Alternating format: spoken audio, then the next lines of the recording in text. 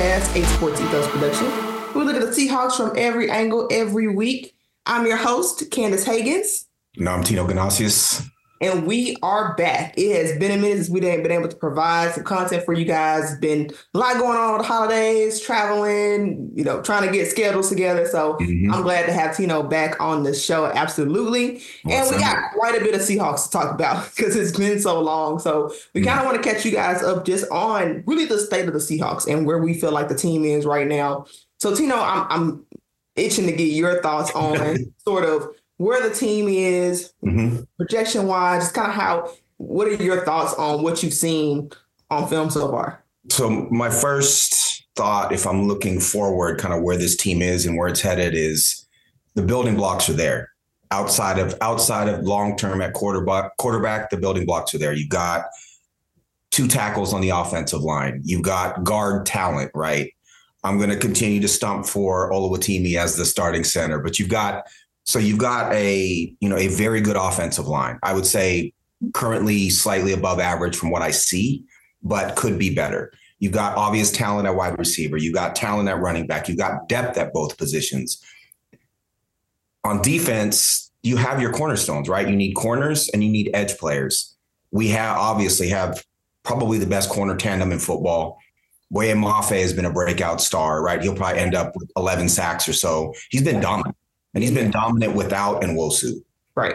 If you re-sign Leonard Williams, you've got a pretty talented, starting of a line, right?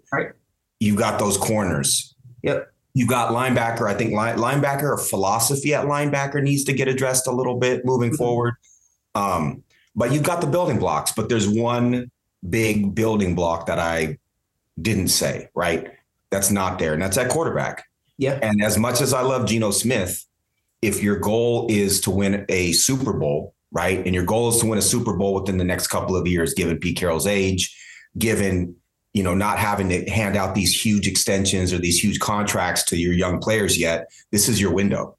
Yeah. So, the question will come up in the offseason, what do the Seahawks do at quarterback? And is drafting a young quarterback going to, especially where they're going to draft, is that going to be talented enough player that's going to get them to the Super Bowl in the next couple of years? So I think let me say too, if Russell Wilson wasn't a former Seahawk, right? If he was a former, say, Commander or Cowboy or something else, he is the type of quarterback that I think could come in and lift this team to another level. So if you ask me state of the team, I think a lot of the building blocks are there. I think they've done a phenomenal job in identifying talent at every important position.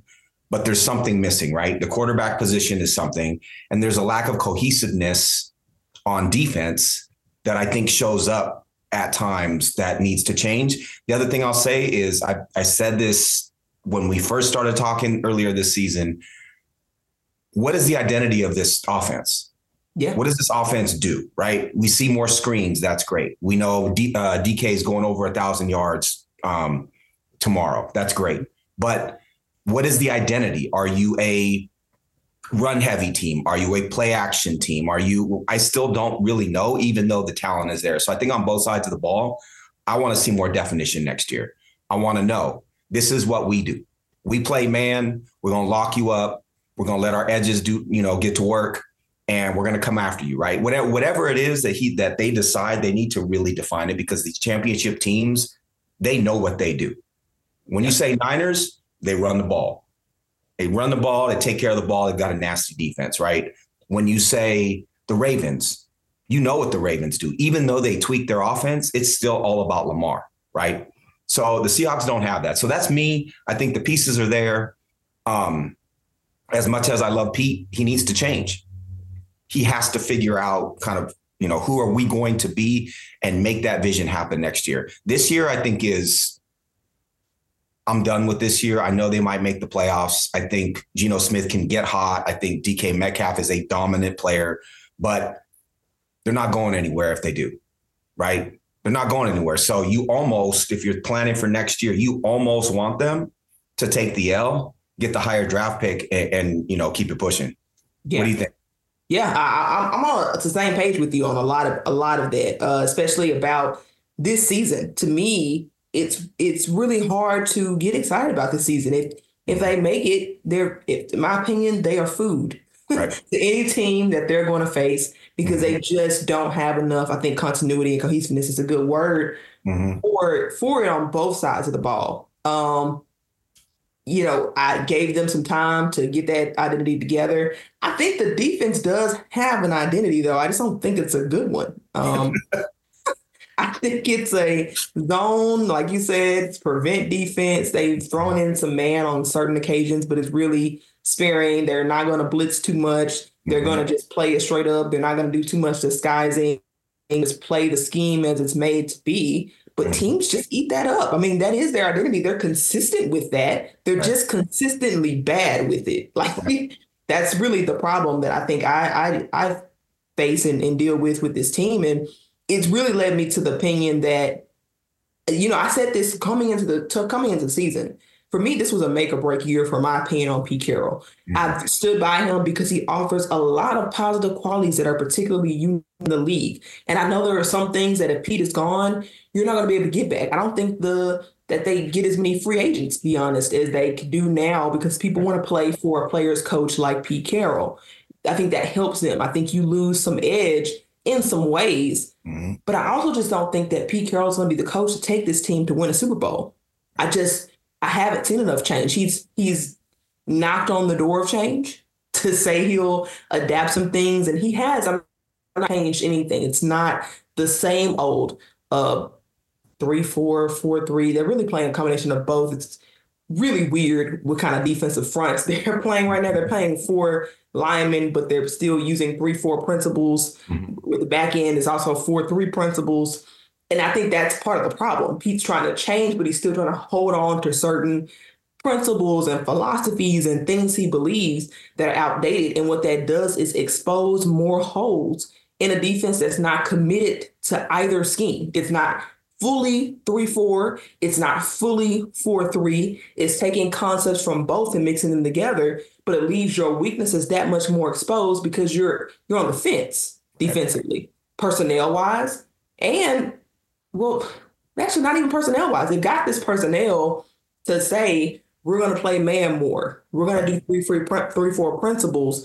And then the personnel, they choose to go back to running more zone when you have man corners and running more 4-3 principles on the front line when you have 3-4 guys. It's just that, if there's a place to identify no continuity, it's right there. And I think it's more scheme than it is anything else. I think they're consistent in not committing to either thing. And that's a problem.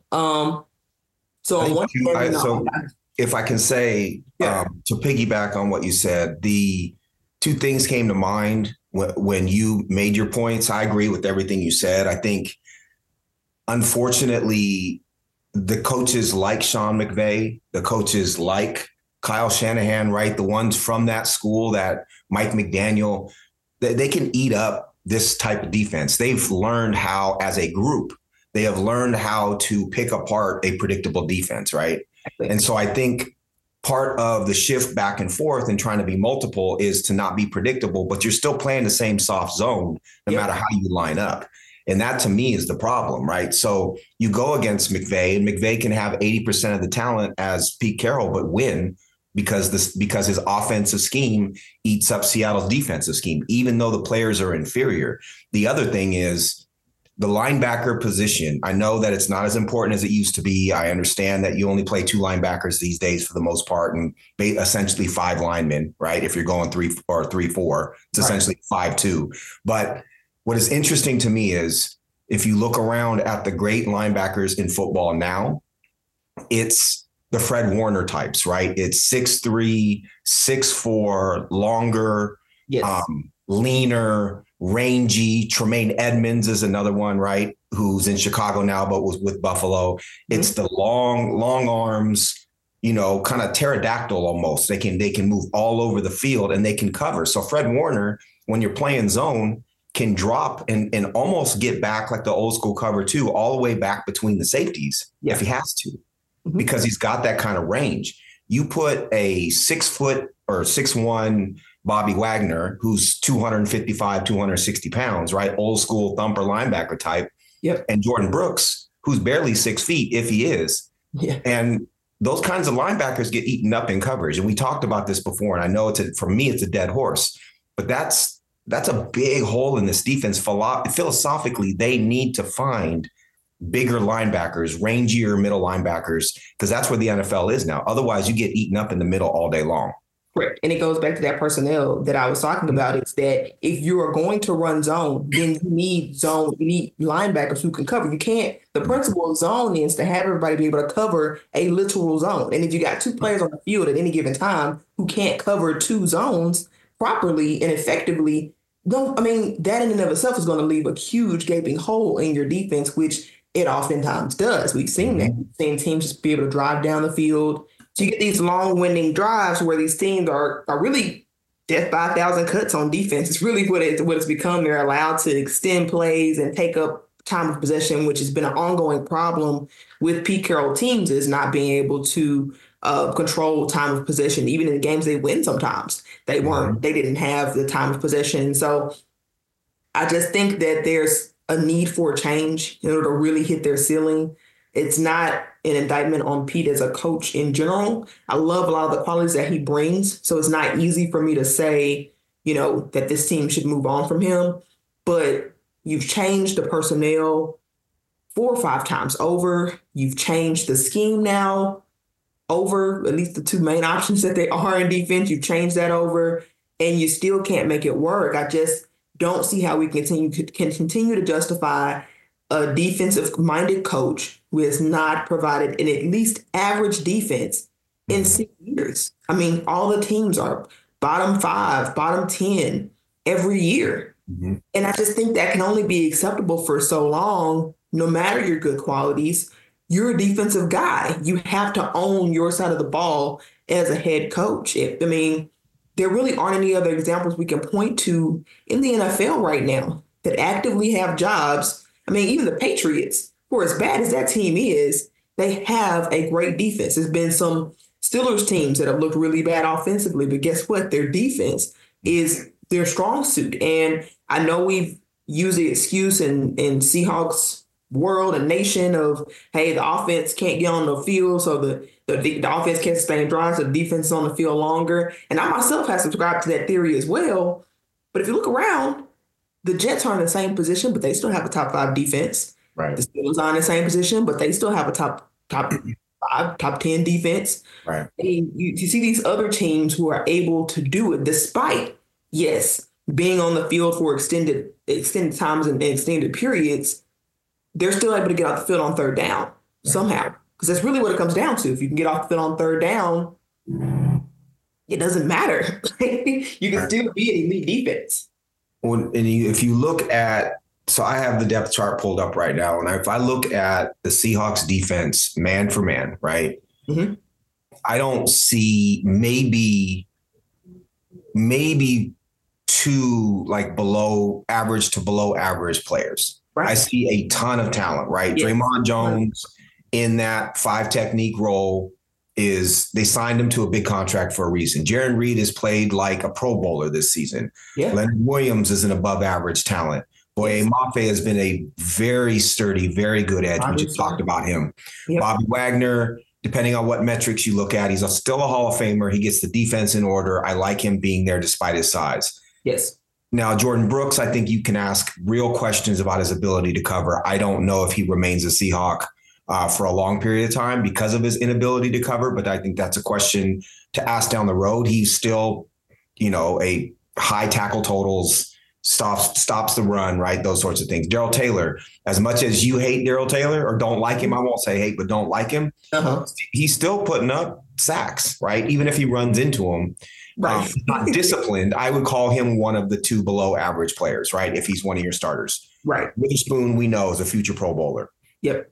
Julian Love, I'd say, is an average player who's had some good moments, but if he's my starting safety, okay, right? We're going to be okay there. We're going to save some money. I think Diggs is still above average, and Reek Woolen is, has Pro Bowl talent. He proved that last season, and I think he's starting to play better now. So you look at that defense, and you see all that talent, you see all that investment, you see all those second round picks and some first round picks in there, and then the trade for Leonard Williams and the contract to Draymond Jones, it has to be coaching.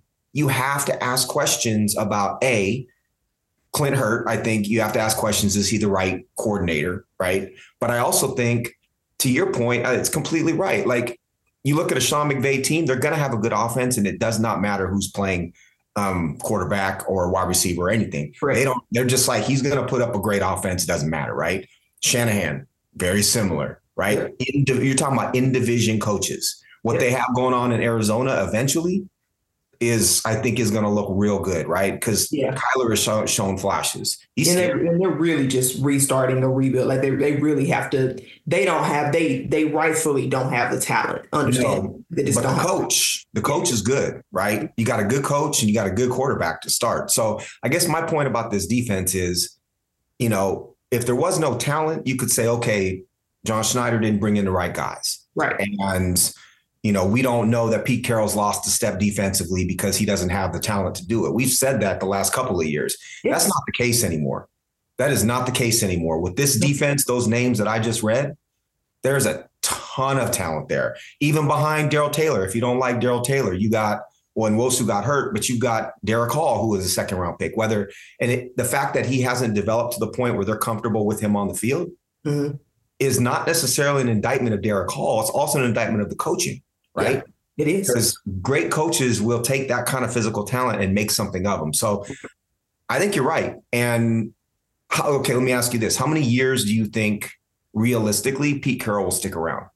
I think he'll stay at least through the contract, unfortunately, as much as I really think that this team needs to make the change unless they sell the team. Now, if they sell the team before the contract is out, then automatically Pete's going to go. But I don't think that the Allen family or Jody Allen is going to be the person to say, Pete, you've got to go, because he does a good enough job at having the team be mediocre. Right. Honestly, like he can put together at least a mediocre team. He's never going to put together a bad team, which, like I said, he's not a bad coach, but I just don't think that in the modern NFL, given all the changes that are being made, I don't think he can coach a defense anymore. And it's not an indictment on him as much as it is they've changed the rules of the game. Right. There's so many things that go against you on defense, and there are so many things that just give the offense an advantage, and you have to be able to change with those times. I don't think he's been able to do that. And one of the things that signaled that is the fact that the Seahawks, are they still number one in penalties in the NFL? At one point they were. I think they're close if they're not. They're top three if they're not. Something has changed, but they're one of the most penalized teams in the league. At the time of the Cowboys matchup, it was Seahawks and Cowboys 1 and 2. And I don't imagine that that's changed that much over the past couple of games.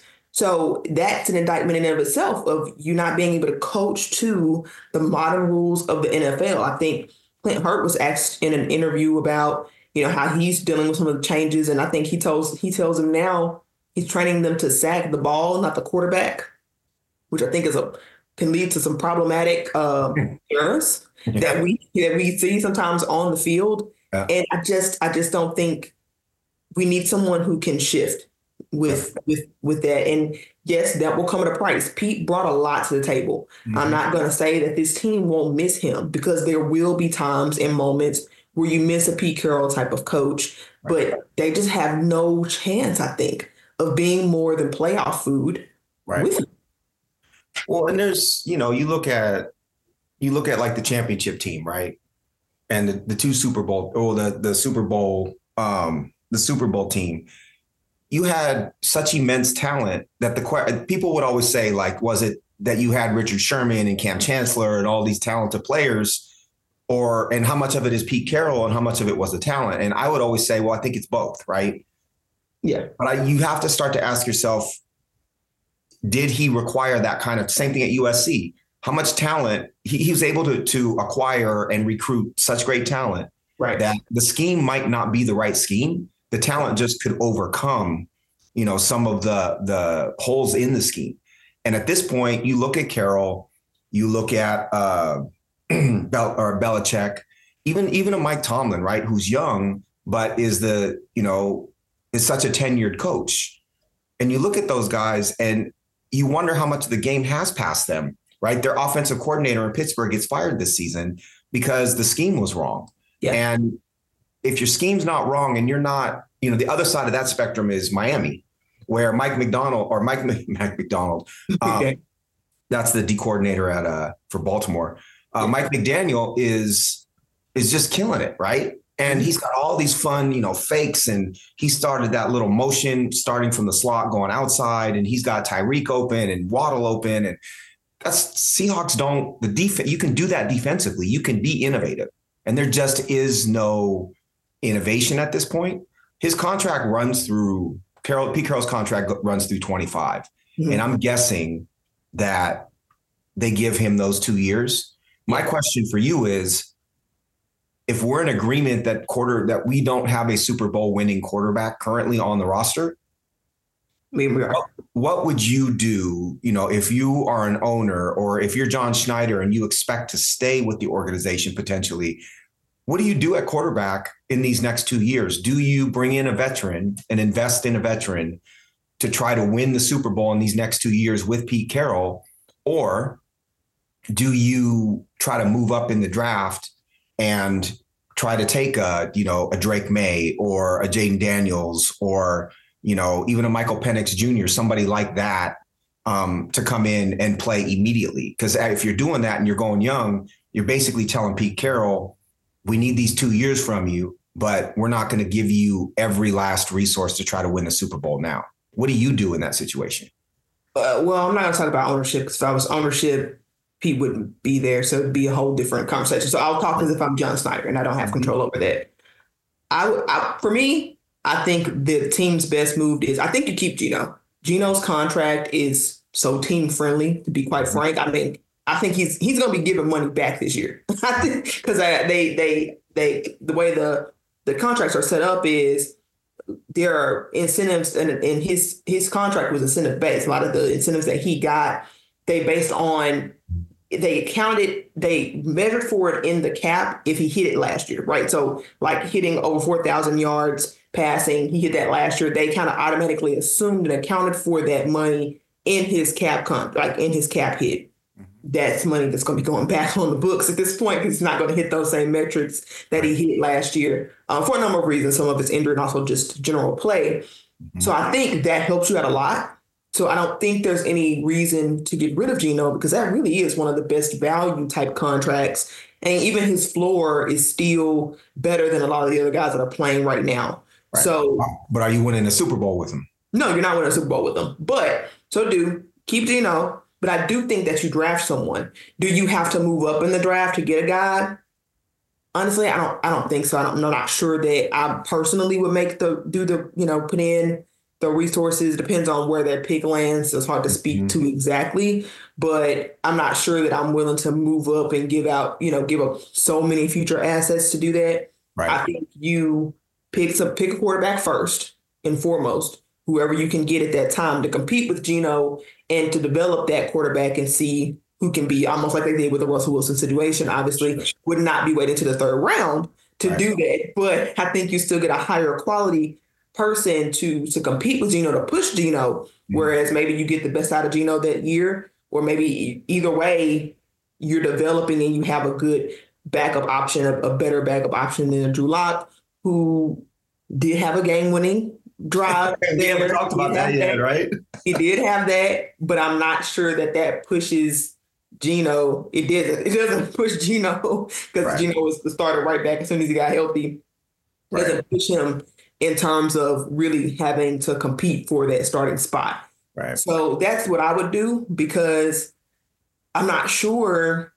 I think you continue to do what they've been doing. You look for opportunities to make your team better without overextending your future. That's pretty much the land that they have to live in, because if you don't believe, and in my case, you don't believe that the coach can get you to a Super Bowl anyway, right? You're really just trying to be competitive, give your players, you don't want to decentivize your players, right? You want the players to feel like we're trying to win. So you have to do something to enhance the roster. I don't think you can intentionally tank. I don't think that's the right answer anyway. To intentionally tank, sometimes that backfires. And you build a losing culture. So I just kind of, I think you're right. I agree. I agree with, where they're going to pick if they sit tight. Likely three of the top four picks are going to be Caleb Williams, Drake May, and Jaden Daniels, right? Those are probably three of your top four picks with Marvin Harrison Jr. somewhere in there. mm-hmm. But where the Seahawks pick, which is probably somewhere between 10 and 20, right? Mm-hmm. You're looking at J.J. McCarthy from Michigan. Yeah. You're looking at Michael Penix Jr. from Washington. You're looking at Bo Nix from Oregon. Those are and McCarthy and Nix particularly have that type of mobility that I think Pete Carroll likes to a certain extent, right? The ability to bootleg and some of the other stuff. Penix can do it too, but Penix is really just a rocket arm. But the thing about Penix is he's older, right? I think he's a 6th-year senior. He's 24. He's got injury concerns, but an older, more mature player like him might be able to come in right away and play well. But I agree. I think they're stuck in the middle. That's the thing with mediocrity, though, right? Is you're stuck in the middle. You're not picking high enough to find a superstar, at least easily, and you're not competing enough to win a Super Bowl. And at this point in time, I don't think Pete Carroll, I think it should be Super Bowl or bust. If you're going to keep Pete Carroll as your coach, you got to go try to win a Super Bowl. I just don't know that there is, to your point, an upgrade at quarterback out there that's not going to cost you a ton. That's going to be, that much different than what you get from Geno Smith. I think the improvement comes, as we said, earlier on the podcast, the improvement comes from schematically defining who you are and kind of just getting with the times, right? The game has passed him by to a certain extent defensively. And I think that's showing up all the time. You want to talk Steelers a little bit? Talk about the matchup? Yeah, sure. Yeah. Do we know? Do we have an update on Kenny Pickett right now? Is he playing? As far as what I saw, it's no. I think they're going to stick with Rudolph because of how well have the big plays that he helped create in the previous game against the Bengals. Yeah. So what I saw was Rudolph will probably play and Pickett will be, I think, available and present, but I think they're going to give another start to Mason Rudolph. Kind of like how they did with Drew Lock and Geno. Mm-hmm. If you can get the ball into George Pickens' hands, their wide receiver, man, that dude was money last game, and he's over 1,000 yards. I looked it up before the pod, and I was shocked to see that he's over 1,000 yards already. I think on 50 catches. That's insane. And I was personally devastated by his performance because timing wise, it was such a busy week. I didn't get to move him up from the bench. And man, sat there on my bench and lost that fan. Yeah, it was such a hard week. That's rough. It was rough. It was just a timing thing. I would have moved him, but I think he was sick or something, or out, or just something. He wasn't playing the week before, and so I just had him on the bench just because. And I would have moved him up because I didn't have anybody just that much better than him on my league. That's brutal. That was tough. So we haven't talked since then. What do you think about the Jamal Adams stuff, and how does Julian Love starting in this game for you change? Does it change anything? Is it a positive? What's your take on the whole Jamal Adams situation? Oh, it's interesting for me because I've sort of been a Jamal Adams apologist, if you will, for the most part. But I do think that the injury had some impact on his game. And it's one of those things where maybe with another year under him to fully have a real offseason and not be rehabbing. It was a really tough injury to come back from. I mean, some people literally don't come back at all from that injury. So, but here's the bottom line, though. He's not worth the cost at this point. As much as I think that some of his spice and character and energy and all of that has some positive, it also has some blowback. And I also think that, right now he doesn't do anything in the elite level at this point. I think he can get back there again, but is it worth paying, what is it, $18 million on a safety who he was giving you maybe a $4 million play right now, production, and you could just, it's possible that he goes back to being that elite guy who might be worth that money. But it's such a big risk at this point because you can also, I mean, he can just easily get injured again next season. Right. And so I do think, and it's unfortunate that they restructured his contract because I think it makes that cap hit even bigger, I believe, than what it was before. Yeah, it's 3. I have Sport Track open here. So his cap hit this year is 11.5. His cap hit next year, if they keep him, is 27, almost 27 million, and then it's almost 28 as a cap hit in 25. So you're talking about it was 18, but they restructured it. So big numbers, right? And so it says that there's a potential out in after 23. So in 24, there's a potential out, and I don't know if that's a player option or a team. Let's see. I think it's a guarantee thing. Maybe he doesn't get as much guarantees, but that's still a huge. Whatever it is, at this point, you kind of got to get out. You got to get out of that, right? Like, yeah, it's not worth it, and especially because it's not just him. You're paying him, and you're paying Quandre Diggs, and it's not like the safeties have particularly had a shining year this year. It's not like in the Legion of Boom days, it was the safeties that sort of was a big part of Earl Thomas was huge. His role was massive, and you felt his impact game after game. And it's not that way with Quandre Diggs, and it's not that way with Jamal Adams. And it's not like they're doing a poor job. I don't think that they're doing a poor job, but you're not paying for not poor. Right. You're paying for top of the league, game-changing, difference maker money, and you're just not getting it. So as much as I like the guy, I kind of feel bad for him, to be honest. I know a lot of people hate him.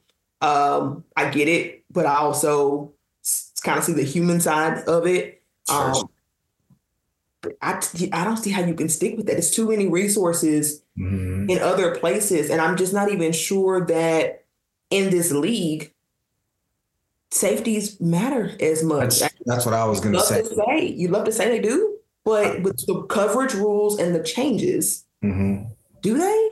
You can't. Well, you're almost, and even if safeties do matter, the safeties who mattered in this day and age because of the coverage rules, like you said, are not the big hitters, right? It's the cover safeties. It's the Earl Thomas types that have that range. It's why I think Diggs is so much more valuable than Adams in general, is because he can play center field. You need safeties that can cover, essentially, and that's not who we've gone round and round about how that's not Adams. But it's also the great teams don't dedicate resources to positions that matter less, right? The great teams, it's your tackles, your offensive tackles, it's your skill positions, it's your quarterback, it's your edges, right? It's your corners. You don't see middle linebackers getting paid a ton. You don't see safeties unless it's Justin Simmons in Denver. But a lot of times with that, it's just the team has to spend the money. So they say we might as well. That wasn't the case with Adams.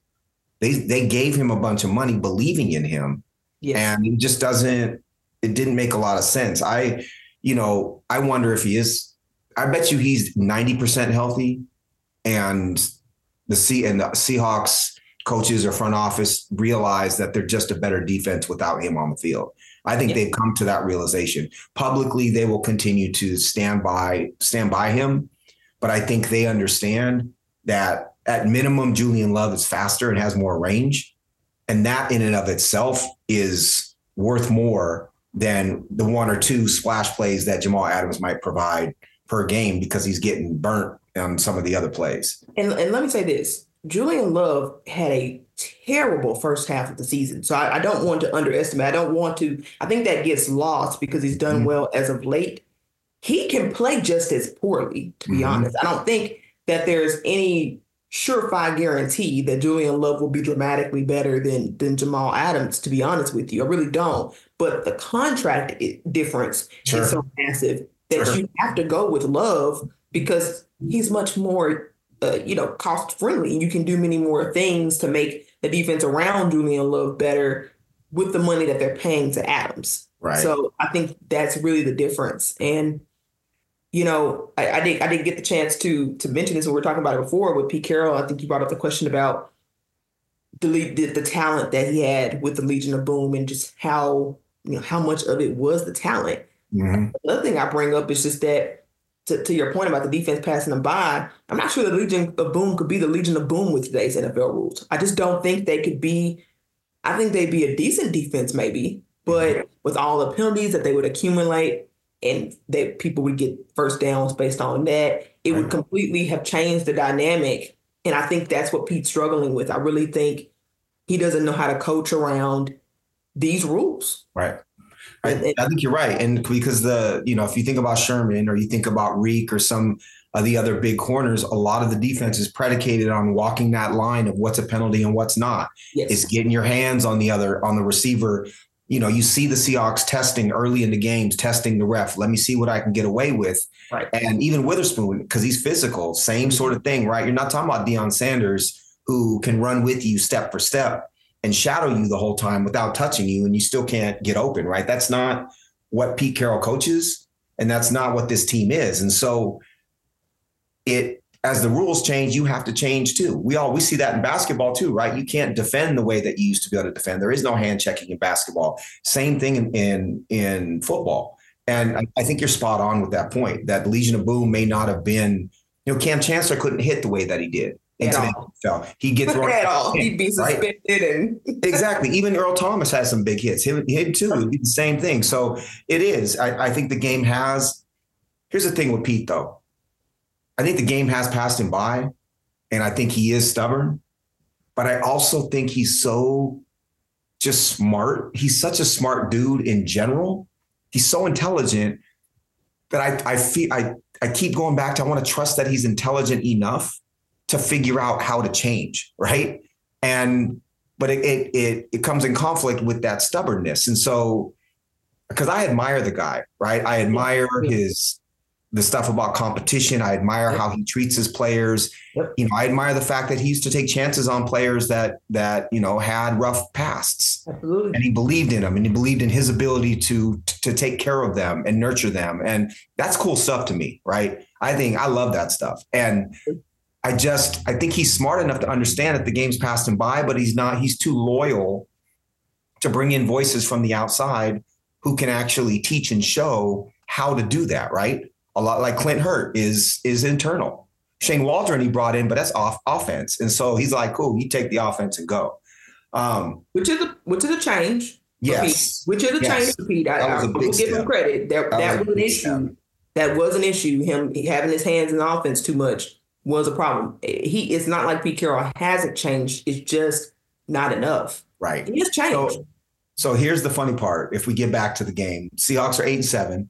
We know they need to win these last two against Pittsburgh and against Arizona, right? Yes. Pittsburgh's offense can kind of run the ball. Najee Harris is a little plodding at this point. He's not a big threat. Jaylen Warren is a bigger threat at running back, but is not an elite running back. They've got their third string quarterback in there who's played okay.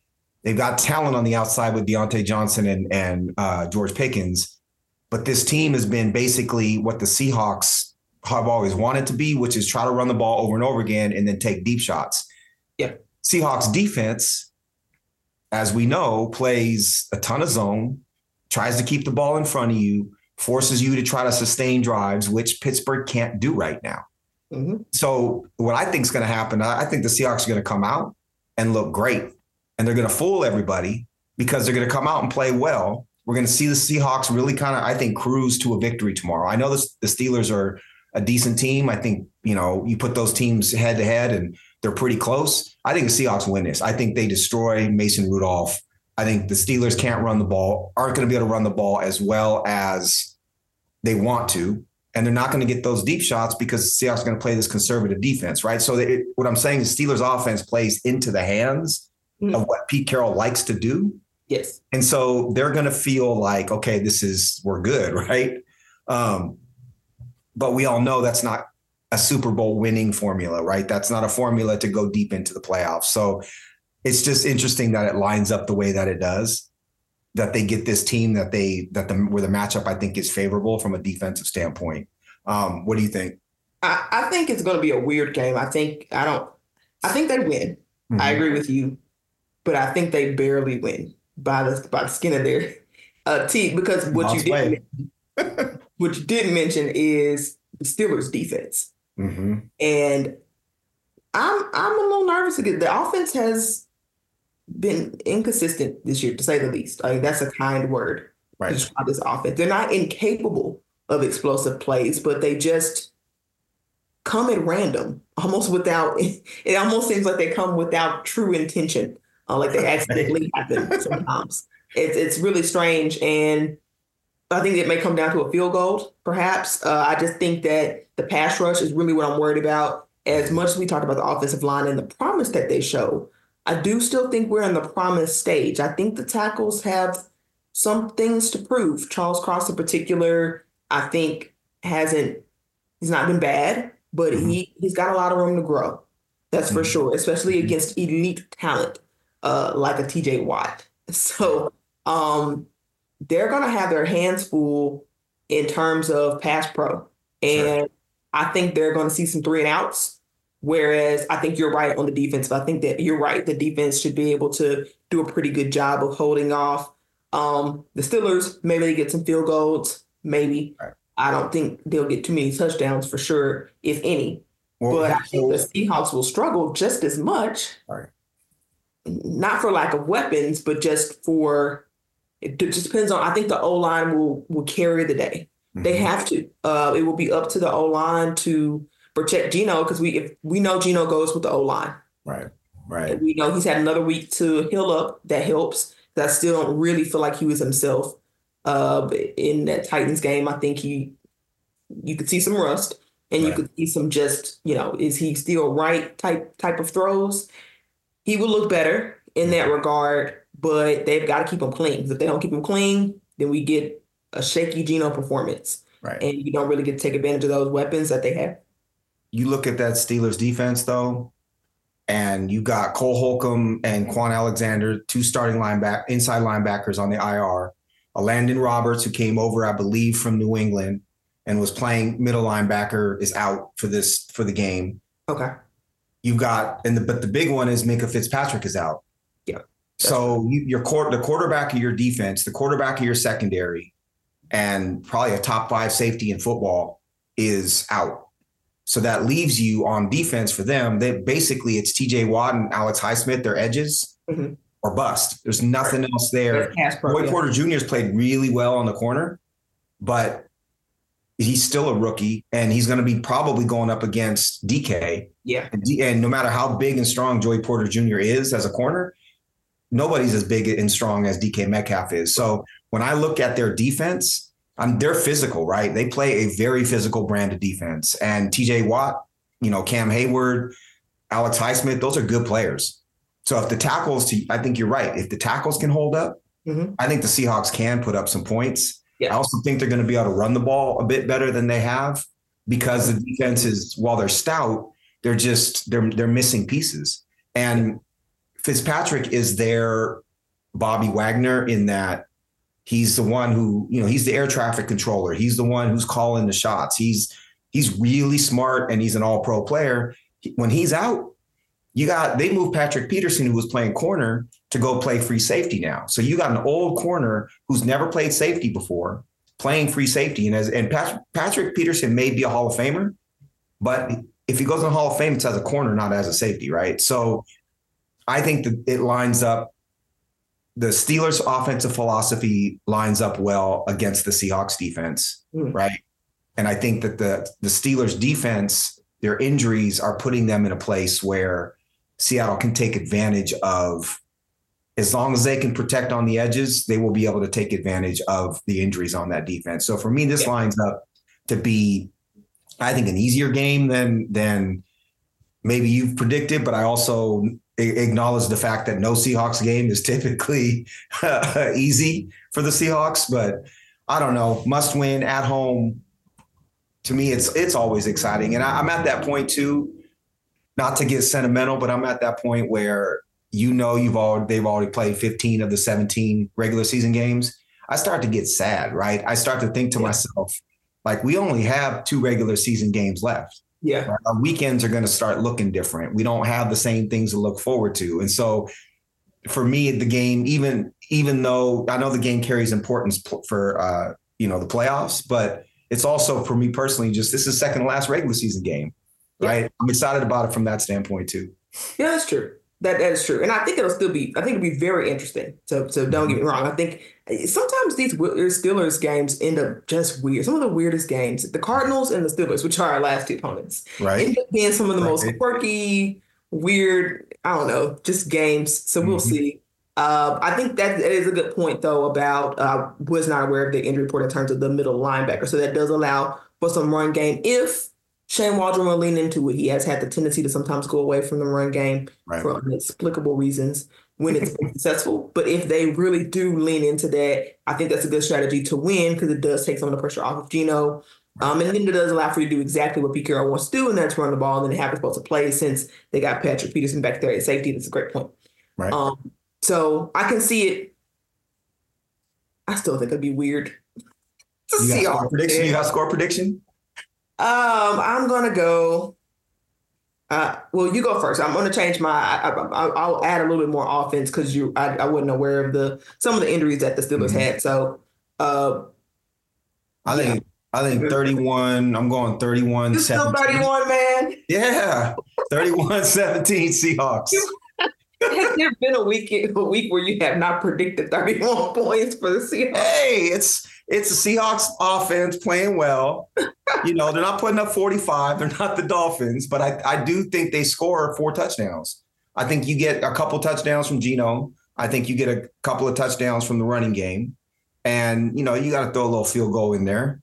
And I do think the Steelers will score. I think Seahawks might give up 1 or 2 big plays. I just don't think they're going to be able to sustain drives enough to be able to keep up. Sorry about that. But I think I'm going to go 24-point Seahawks. I did think it would come down to a field goal, but the defense, not having the defense be as strong as I thought that they would be. Mm-hmm. I'll go 24-17. I think they'll still get some points just because, if nothing else, penalties will keep drives alive. I've learned in terms of Seahawks defense, that will just get a penalty on some random call and keep a drive that should have been dead going, and they get points off of that. Right. I can see a world where that happens pretty easily. So maybe it goes a little bit better than I thought. Doesn't quite end up being a nail biter, but for whatever reason, I feel like the offense might just get started slow, and that may just be maybe they feel their way out, just trying to see what works against the team. Maybe that's a Geno thing because it seems like Geno has tended to start slow as not just this past game, but just in general. They seem to, they'll have a great opening drive and then be super slow. Right. After that, there's like these long second quarter, third quarter, no points at all, and then in the fourth quarter, like they blow up. I can see it kind of being one of those types of games for whatever reason, and we'll ultimately see what happens. But you're right, we are winding down. Where football won't even be a thing anymore. But despite the fact that I don't think that it's in the best interest long-term for the team to win these games, it's hard for me to root against the Seahawks I can't pick them not winning, especially against these opponents. You know what I mean? Like, of course, you got to just kind of go with that.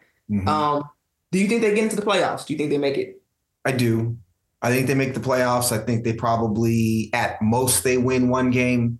But yeah, I think they win this week, obviously. And Arizona is not an easy out ever, but I think especially, they've got nothing to lose. They're going to come out and just let it all hang out against the Seahawks. And that's always a dangerous team. Yeah, that's their motivation. Yeah, it's always dangerous to play a team that has that mindset. Yeah. And it's also in Arizona, which is, you prefer them to play at home. Yeah. But I think the Seahawks are just a superior team and they have something to play for. So, yeah, I think they make the playoffs. I think they probably lose in the wild card round, which is almost the worst case scenario because then your draft pick is lower. You're not going nowhere, that sort of thing. But that's what I see happening. It would not surprise me either, though. I say that. It would not surprise me if they lost both of these games just because of the inconsistency of this team, right? The inconsistency, even a Charles Cross, who I love and I think has potential is a potential all-pro. we've seen him give up some sacks, right? We've seen him not be able to protect at times this year. And so even the players who I felt like coming into the season where we could count on, we haven't been able to count on. Right. And so that to me says, while the talent is better these next two games, it's a talent on the Seahawks side. I don't know that I can't guarantee that they'll win both games. Yeah, but I do think that's what split. I'm rooting for them to win both, and I think more than likely they win both. But I agree. I don't see a world where they lose both games. I don't see them going 0-2 to end the year, but I can see them letting one of these Steelers Cardinals games go right. Because they are weird opponents. I mean, they play both of these teams weirdly. Like just a matchup thing. Always. And, it's like you said, there's just no surefire scenario. We've just never seen this team be able to put it together for all four quarters. I don't think we've seen one side of the ball put together a consistent 4-quarter game before, which is probably I can think of. It's just there's ups and downs even throughout the games that leave a lot of question marks. And ultimately, I agree with you. Like, you kind of just rather see them get the slightly higher draft pick. Right. And, just kind of, because they get in, I'm with you, they're not doing anything. I don't think they have them to win one game, to be honest. I just don't think, looking at the rest of the NFC opponents, I don't think they have it. I don't think they have it unless it's the Lions, because, can cut up in domes.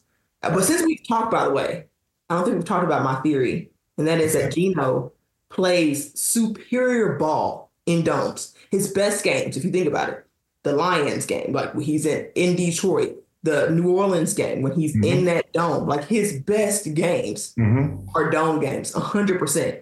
Even his comeback win against the Cowboys, and wasn't that like indoors or whatever? Like he played well. He balled out in that Cowboys. Right.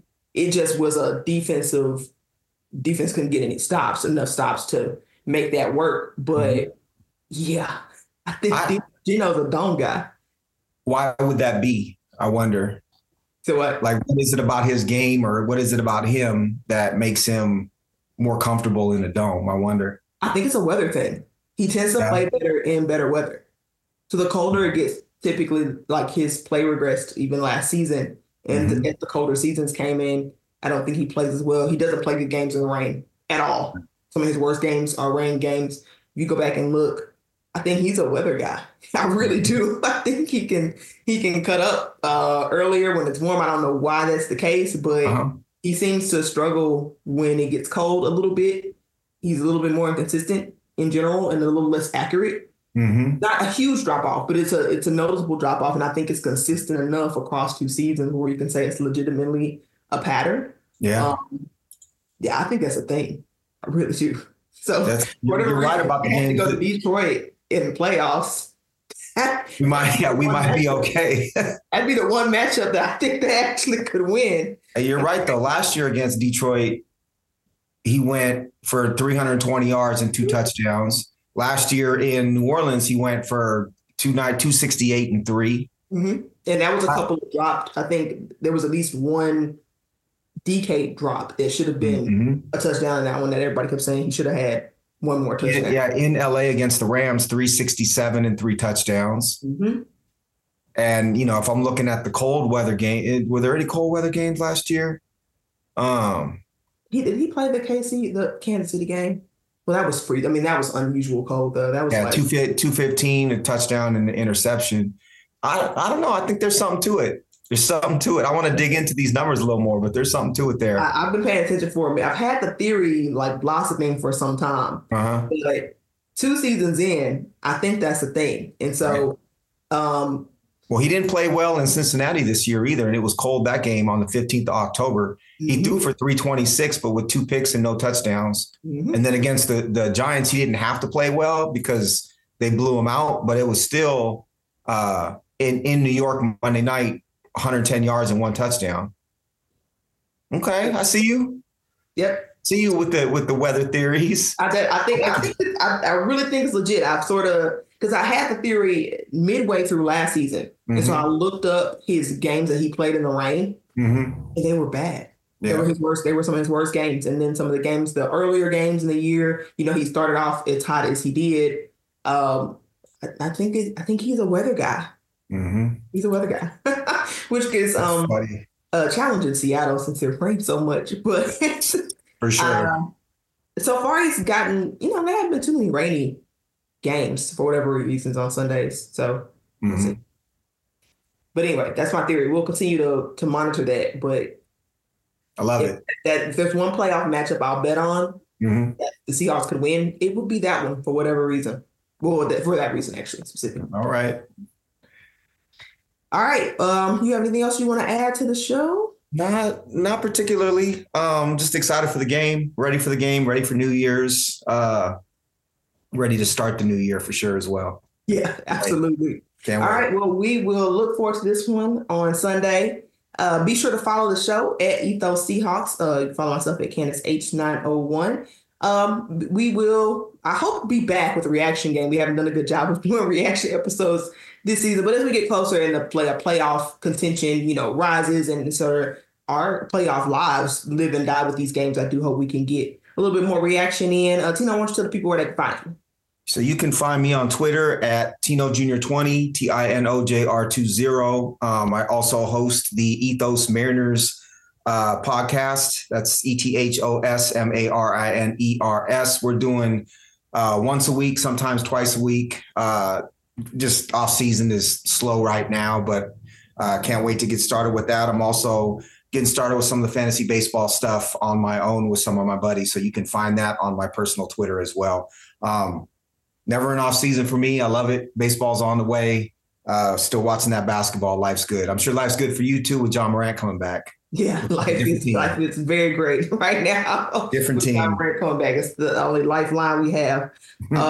Anyway, guys, we wish you guys a happy new year. We thank you for sticking with us here at Sports Ethos. And until the next time, go Hawks. Go Hawks.